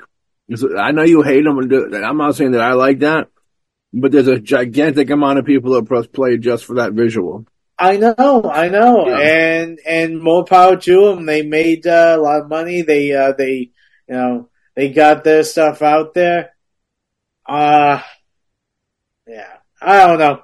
It's isn't Alexander Hawk an executive producer on Winnie the Pooh, fucking Blood and Honey? Part 2? No. All right. No. I'm not. No, maybe I should have been. Then I could say that I was involved in Winnie the Pooh, killing people. But, you did become a part of that world. Hey, listen, I already have an idea for a great title for the next Winnie the Pooh movie. Okay, you ready? Okay. Yeah. Okay. The 100 Acre Woods Massacre. Very good. Yeah. If anyone takes that title, I'm expecting residuals on that. You probably should have kept that to yourself. That's going to be like 13 movies by tomorrow morning. Yeah, probably will be. Fergie. All right, then cast me as Winnie the Pooh then. Oh, Fergie. Bother. I got blood on my shirt again. Fergie. Oh, bother. I'll say Fergie's going to have 7 sequels to that in the original by March. All right. Your turn or my turn? Let's see. I did Cocaine Bear, so right, it's your turn. All right. I think we're on our last one. No, I got 2 more left. Really? Yeah. Well, all right now. Oh, yeah. Killers of the Flower Moon. Ooh. Do I hear Mr. Martin Scorsese? Mr. Marty Scorsese. Life was moving really fast, so I didn't even chime in on the fucking Facebook about this movie. But it was very cool, as you'd expect. Marty falls into that category like some other filmmakers like QT and such, that even when they offer you a good movie, you expect so much of it that it almost has to be better than good just to fall into a good slot. You know what I mean? That might be the case with this. Leo and De Niro, always great. Had a great vibe to it. I was expecting to see a little more murder and mayhem, if you will. There was some in there, of course, but I was expecting to see a little more juicy in that department. But not so much. More story and such. The actress that played the main girl, I forget her name. I apologize. Was fantastic. You know what I mean? Did great. But, yeah, it was a good time. Hit this on the $5 Tuesday, which I always recommend. Just about every theater does some type of $5 Tuesday at this point in the game. And what better way to see a flick? At the end of it, I'm actually going to talk about a few movies I'm hoping to check. That I think some of them are in the theater now. So $5 Tuesday, here I come. Whoop whoop. But with that being said, you got 2 more. Maybe you should go pop in. Okay. I didn't see Killers of the Flower Moon. Yeah, that's what it was. Killers of the Moon. Yeah. Yeah, I've seen the trailer, and I definitely do want to check it out, but just haven't gotten around to it yet. It's good. The next one for me is Renfield. Oh, I seen it. It started. I didn't think I was gonna like it. I had a from the trailer. I had a completely different opinion of what I thought it was gonna be, and it turned a little bit different in the better direction. So I can't hate. But yeah, what not too bad. I wouldn't say one of my favorite or best films, or it would have been on my list. But Yeah, I definitely think it was. I enjoyed it a lot. yeah, First of all, Nicolas Cage finally playing Dracula in all of his caginess. I mean, shit, that was a lot of fun. You got Hoyt, playing Renfield. He was great in the role. Um, Pretty much for the most part, everyone was really good in the roles. I'm sorry, I personally can't get behind Aquafina. I mean, I don't find her funny. I don't think she's a great actress. I mean, she was okay in the role, but I didn't think she brought anything unique to the role. I don't remember her in the slightest. So that's probably She was the female cop. a sign of her not being too fantastic. Yeah. But Yeah, I mean, but the thing is that, the reason you go watching it is for, Holt as Renfield and Nicolas Cage as Dracula. The two of them, they steal every scene they're in. The over-the-top gore is fun. The humor is fun. And, it's definitely a lot of fun. Just, you put it on, you sit back, and you just, laugh as you watch it. hey, what's this with Best Buy? Are they no longer selling any physical media movies? Yeah, Best Buy said, fuck you. Fuck you, anyone who wants to buy physical media. Not even 4Ks? No. They said, you know what? We don't give a fuck. We're going all streaming wise. I contemplated no more upgrading. DVDs. Well, I contemplated upgrading to 4K just to keep up. But if that's the case, I'm not going to bother the upgrade because that's kind of going to be a waste of money too. Which is sad because now it's like you'll never be able to, unless you take the mark of the beast and go digital, completely digital, you'll never be able to get the full super technology, like how 4K looks fantastic. That's as far as it's going for physical media shit. You know what I mean? Yeah. All right, back to what we're doing with Bo. Is it my turn? Yep. You tagged out on that? All right, my last one up is Dumb Money. You know what I mean? My boy Paul doing it big. Yeah. I definitely do want to see that. I love that. I mean, it's based on the GameStop thing that really happened. Yeah, the trade thing. Yeah. I mean, I gotta say, I love every time that the lowly man is able to screw those fucking shareholders, those fucking greedy sons of bitches. Every time they lose millions upon millions of dollars, I get a happy. You get a happy like an orgasm? Yeah. Your world just shook behind you like the Illuminati was telling you to chill out, dude. Oh, no. Your whole stage setup moved. That was spooky. Yeah, no, I feel you. It's what I liked about it, which I didn't even realize until the movie started, is that the main character who Paul Dano plays is a dude who's in Brockton, Massachusetts. Hey. Literally quite possibly less than a 15-minute drive from Boombastic headquarters. Maybe we should find him and get him on the cast. I did my search for him. He's in hiding. But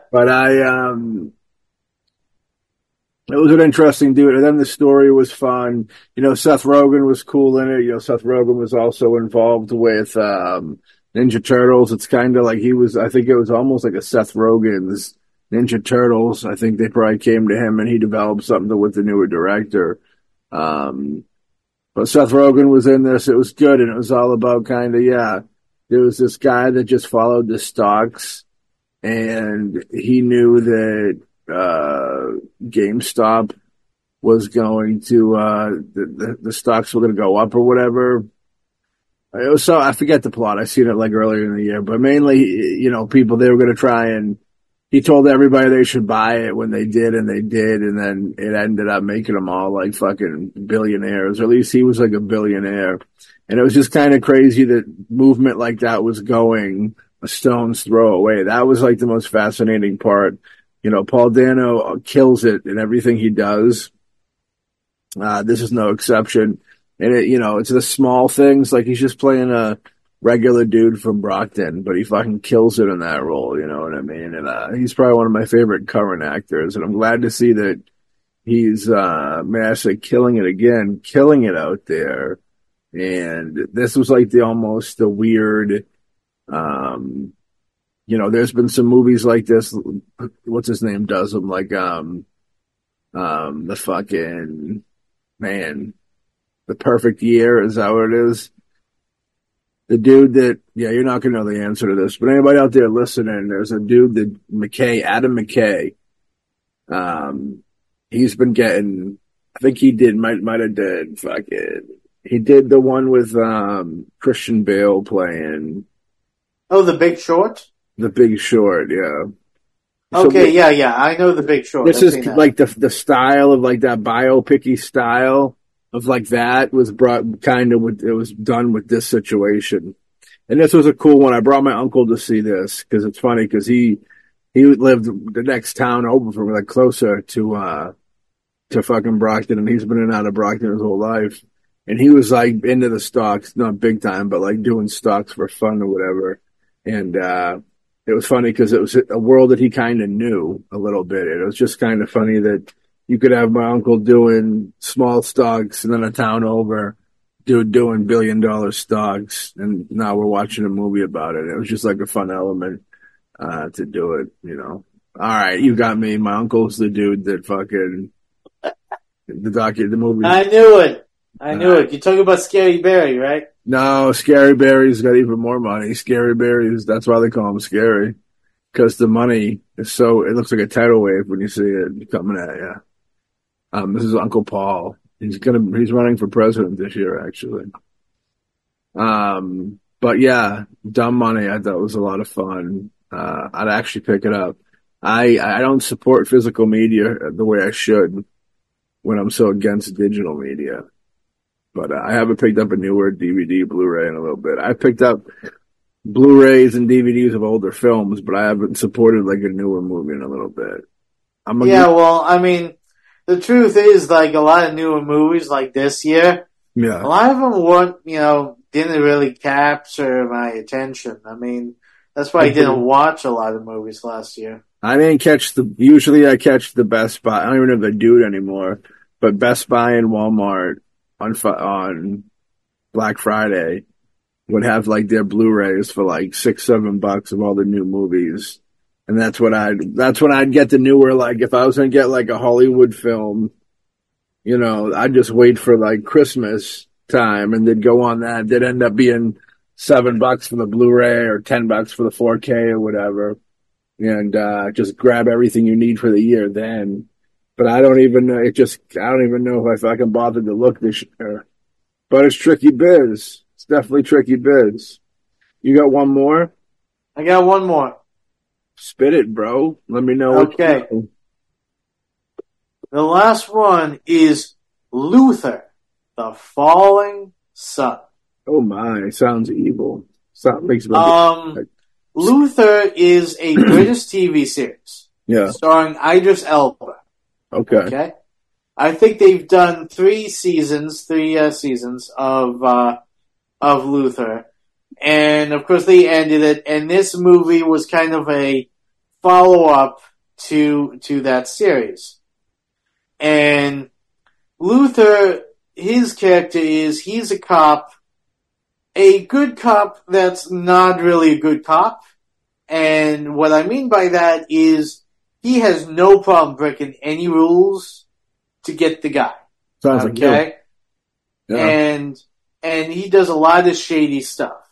So it's very easy for, in this case, the villain, played by Andy Serkis, Gollum himself, to get him actually thrown in prison while he starts, his reign of terror.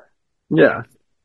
And Andy Serkis's character, is setting up a pretty much a on the dark web where those who are into people getting killed and seeing blood and guts and actual murder and mayhem.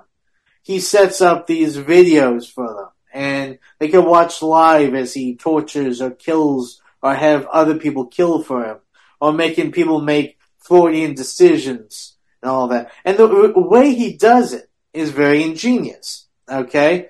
Is that he's able to hack into everyone's webcam. So when you think your webcam is off, he's actually video recording everything you do. So he's able to find every little bit of dirt on anybody. And he uses it to blackmail. He can find people's weaknesses, and even if you might not think it's a bad thing, but that person might think that it's extremely embarrassing or they don't want the information out. So they're willing to either lie, steal, kill, or even kill themselves to keep that information from coming out. Yeah. It's very well done. Idris Elba is always great. And Andy Serkis was a great villain in this. Yeah. Didn't he pass away? What? That dude. Which dude? Idris Elba's. No, Idris Elba is still alive. He's the dude from Dark Tower with Matthew McConaughey. Yeah. Who's the dude? Yeah. Never mind. Yeah, he's still alive. Yeah, I mean, he was also up for consideration for James Bond at one point. They didn't give it to him? I thought they did. No. There was a lot of, bullshit, and Idris Elba decided, it's not worth it. Really? Well, I felt bad because that would have been good to see. Yeah, he would have been great as it. But so it's been a white guy, right? Yeah, that's a lot of people had an issue with the change, which I'm like, really? Yeah. I mean, it things like that just piss me off. I mean, if it's a fictional character, who cares what that person looks like? Okay? As long as they can do the role. Now, if you're dealing with, a historical character, then I have an issue if you have them, switching up the ethnicities, because, I mean, you shouldn't have Martin Luther King played by a white guy, and, you also shouldn't have JFK played by a black guy. I mean, that's just how it is. Unless you're doing some, alternate dimension, variation, then you can do that. But, I mean, when you're dealing with fictional characters, it's whoever's the best for the role. I mean, no matter what the ethnicity of the person. I agree. I mean, it's one of those things where it's like, whatever the race and gender of the person who it was, who you're trying to be, like biopic style, is probably who you should go with it. In the sense of putting on all the prosthetics of makeup and, facial appliances. I mean, if you got it, you got it, but, you want to be wearing all that makeup when you're trying to do a performance, biopics, so you got to be tapped into the audience. You're actually giving a real supposed believable performance, which is difficult because you're portraying somebody that they've already have an opinion of and know well for the most part. If they go to see a biopic, it's probably because they're highly interested or know a lot about that individual. So you really got to tap in. And it can't just be about makeup, you know what I mean? Yeah. But yeah, I'm with the Hawkman on that always. So that was got to the end of the films that we enjoyed. Are there any films coming up that you wanted to see this year that you didn't get a chance to catch, or last year rather? Honestly, I think we touched on pretty much everything that I can think of at this moment. I do have some honorable mentions. Yeah. Like Bermuda Island and Bloodthirst, two films that I am in. You can find Bloodthirst by Lionsgate in any Walmart right now. and Bermuda Island is currently on Tubi for free. So check that out. I wish I paid. I paid to see Bermuda Island. I don't feel bad about paying for it. It was good. I got to see some of my favorite people in the world doing the acting. You know what I mean? I'm talking about Greg Talley, of course. But then after that, the great Alexander Hawk followed up. You know what I mean? Why? Thank you very much. Some films that from 2023 that I would like to see that I haven't seen thus far. Of course, Godzilla -1. Everybody's been talking about it. Haven't had a chance to get out the theater to see it. I know Ray Bootman. Loves Godzilla. I'd actually really like to go see that with Ray. Next up, The Iron Claw, wrestling flick. Lip from Shameless. What's his name? Who's the other kid? Well, Zac Efron? Zac Efron, a dude who I like now. He's more than just a pretty boy to me. Well, all I have to say is that I haven't seen the movie. I've only seen the trailer. I do have to give Zac Efron a lot of credit because he really bulked up. He's gonna grow in. Efron, you're not gonna. Everybody thought he was a pretty boy. But by the end of it, he's going to be his generation's Leonardo DiCaprio. You heard it here. You heard it here on the first. Yeah. But Leo is just a pretty boy too. So I wouldn't give Zac Efron that kind of weight around his neck. I would, and they used to say that about Alex Hawke. He was just a pretty boy actor. He had no talent, and now we know that's not true. And yes, I do stand by that. Zac Efron within time, will be his generation's Leonardo DiCaprio. So back the fuck up. I do have to say, what I love about looking at the trailer, when I first saw him all bulked up with that haircut, I was like, is this like the new He-Man movie? I wouldn't mind seeing him play He-Man, brother. Because I was like, shit, I'm looking at him like, is he trying to take over Dolph Lundgren's part? Only better looking. No offense to Dolph Lundgren. All right, next up, the Wonka movie. I love Willy Wonka. I think the original with Gene Wilder is probably my top 5 favorite movies of all time. And that just automatically makes me a sucker for all the movies. And my interest to see them doesn't mean they're good or not. Like, I was super excited to see Tim Burton's. I knew it wasn't going to be good, but I just like going in. I wanted to see inside of Tim Burton's brain of his version of it. And in the same way that I kind of do want to see the prequel, if you will, of how he became Wonka, him as a young teenage boy, I believe. It should be kind of a cool aspect with, where effects are today and stuff like that. They should be able to do something cool. They should let Matt Fisher do a dark Wonka where he jumps through time. He takes the Wonka Vader to different galaxies and different times, and he shows the extinction of humanity. And he steals all the chocolate from everybody. He goes to a Oompa Oompa planet, and he takes all the chocolate and kills off the Oompa Oompas. He puts them into slavery. Now, the Oompa Loompas are really a species that ate humanity. But he had to kill off the majority of them and round up what ones he keeps in his factory because he can't let them die, because if the aliens ever come, they're the only things that can save us from the aliens in a battle.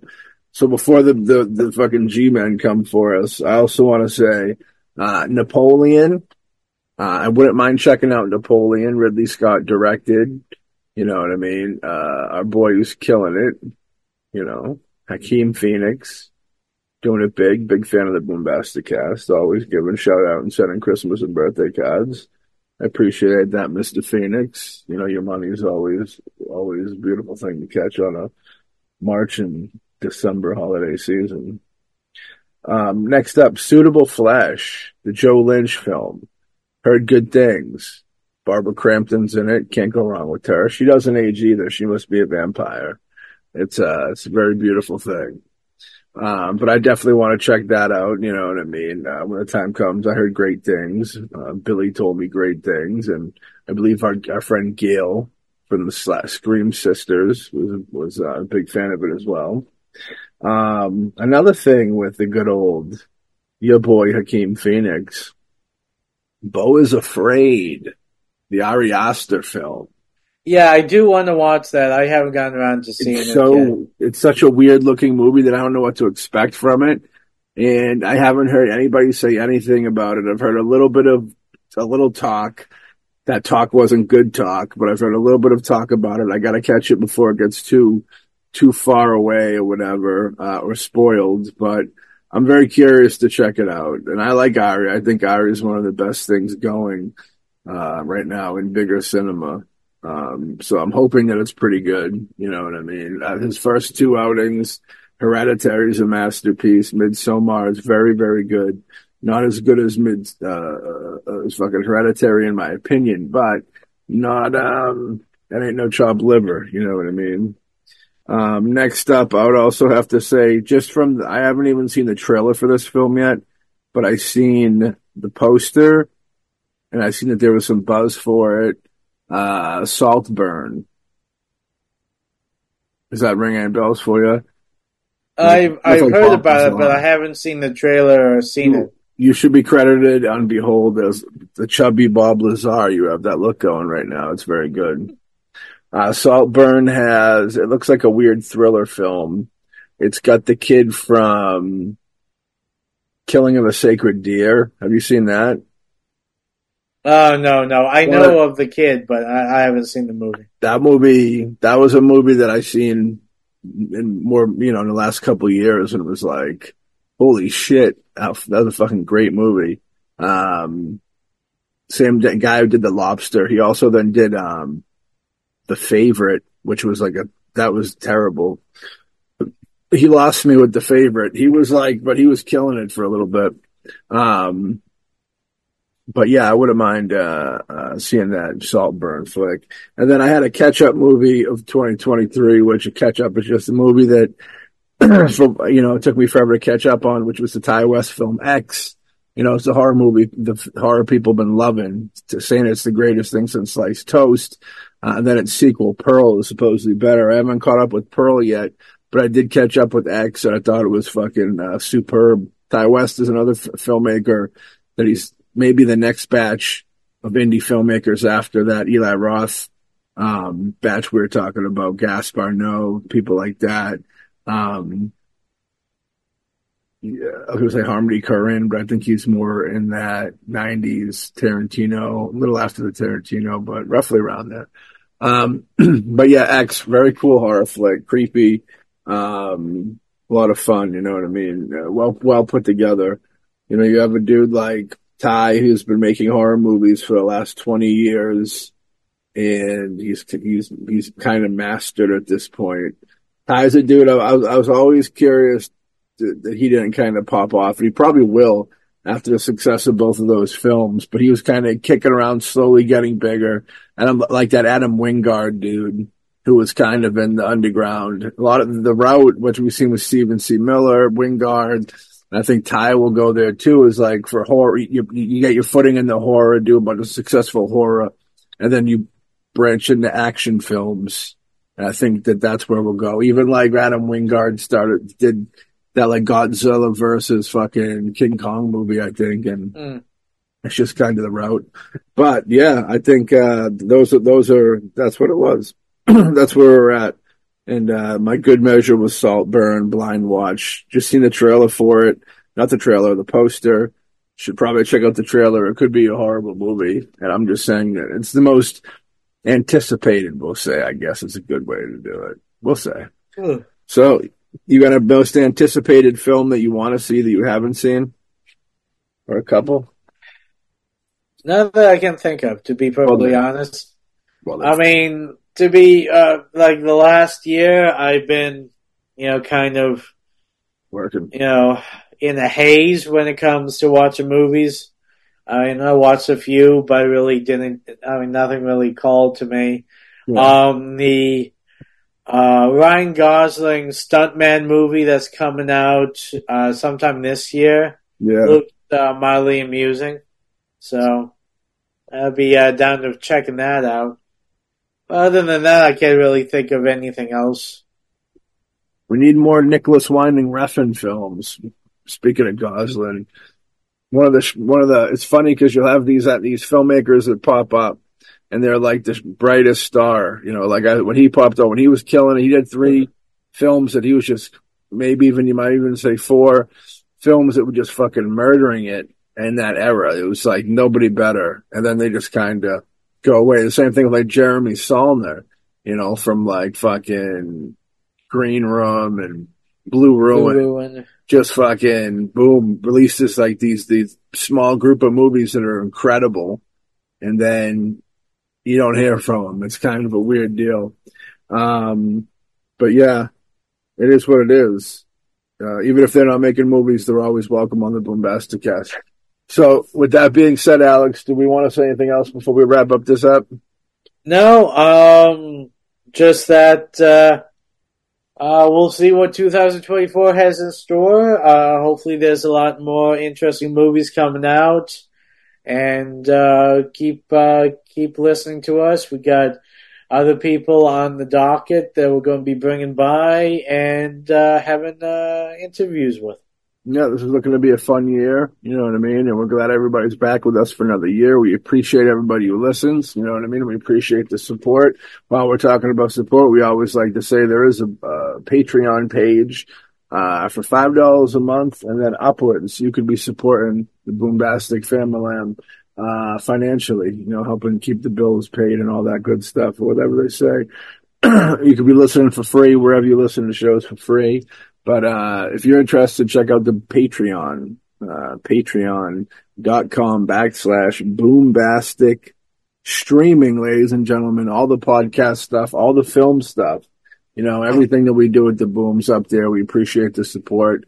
And even if you're just tuning in on the old Spotify or the iHeart Radios or Apples or whatever, we appreciate that. Like and listen, we appreciate. But go tell all your friends, you know, and then tell them to hit the Patreon page. So with that being said, we hope everybody had a great new year. We got a lot of great shite coming your way. So for Matty Boy and Alexander, Happy New Year, and we'll catch y'all on the next Boombastic Cast. Peace. This show is a part of the Boombastic Media Network. If you enjoyed it, check out other episodes wherever you listen to podcasts. If you'd like to watch and support the cause a little deeper, check out our Patreon page at Boombastic Streaming. That's Boombastic with 2 O's at patreon.com for uncut videos of past and present from podcasts as well as early access and all types of Boombastic goodies. Our podcasts and films all in one place. Plug in. We appreciate you and your support.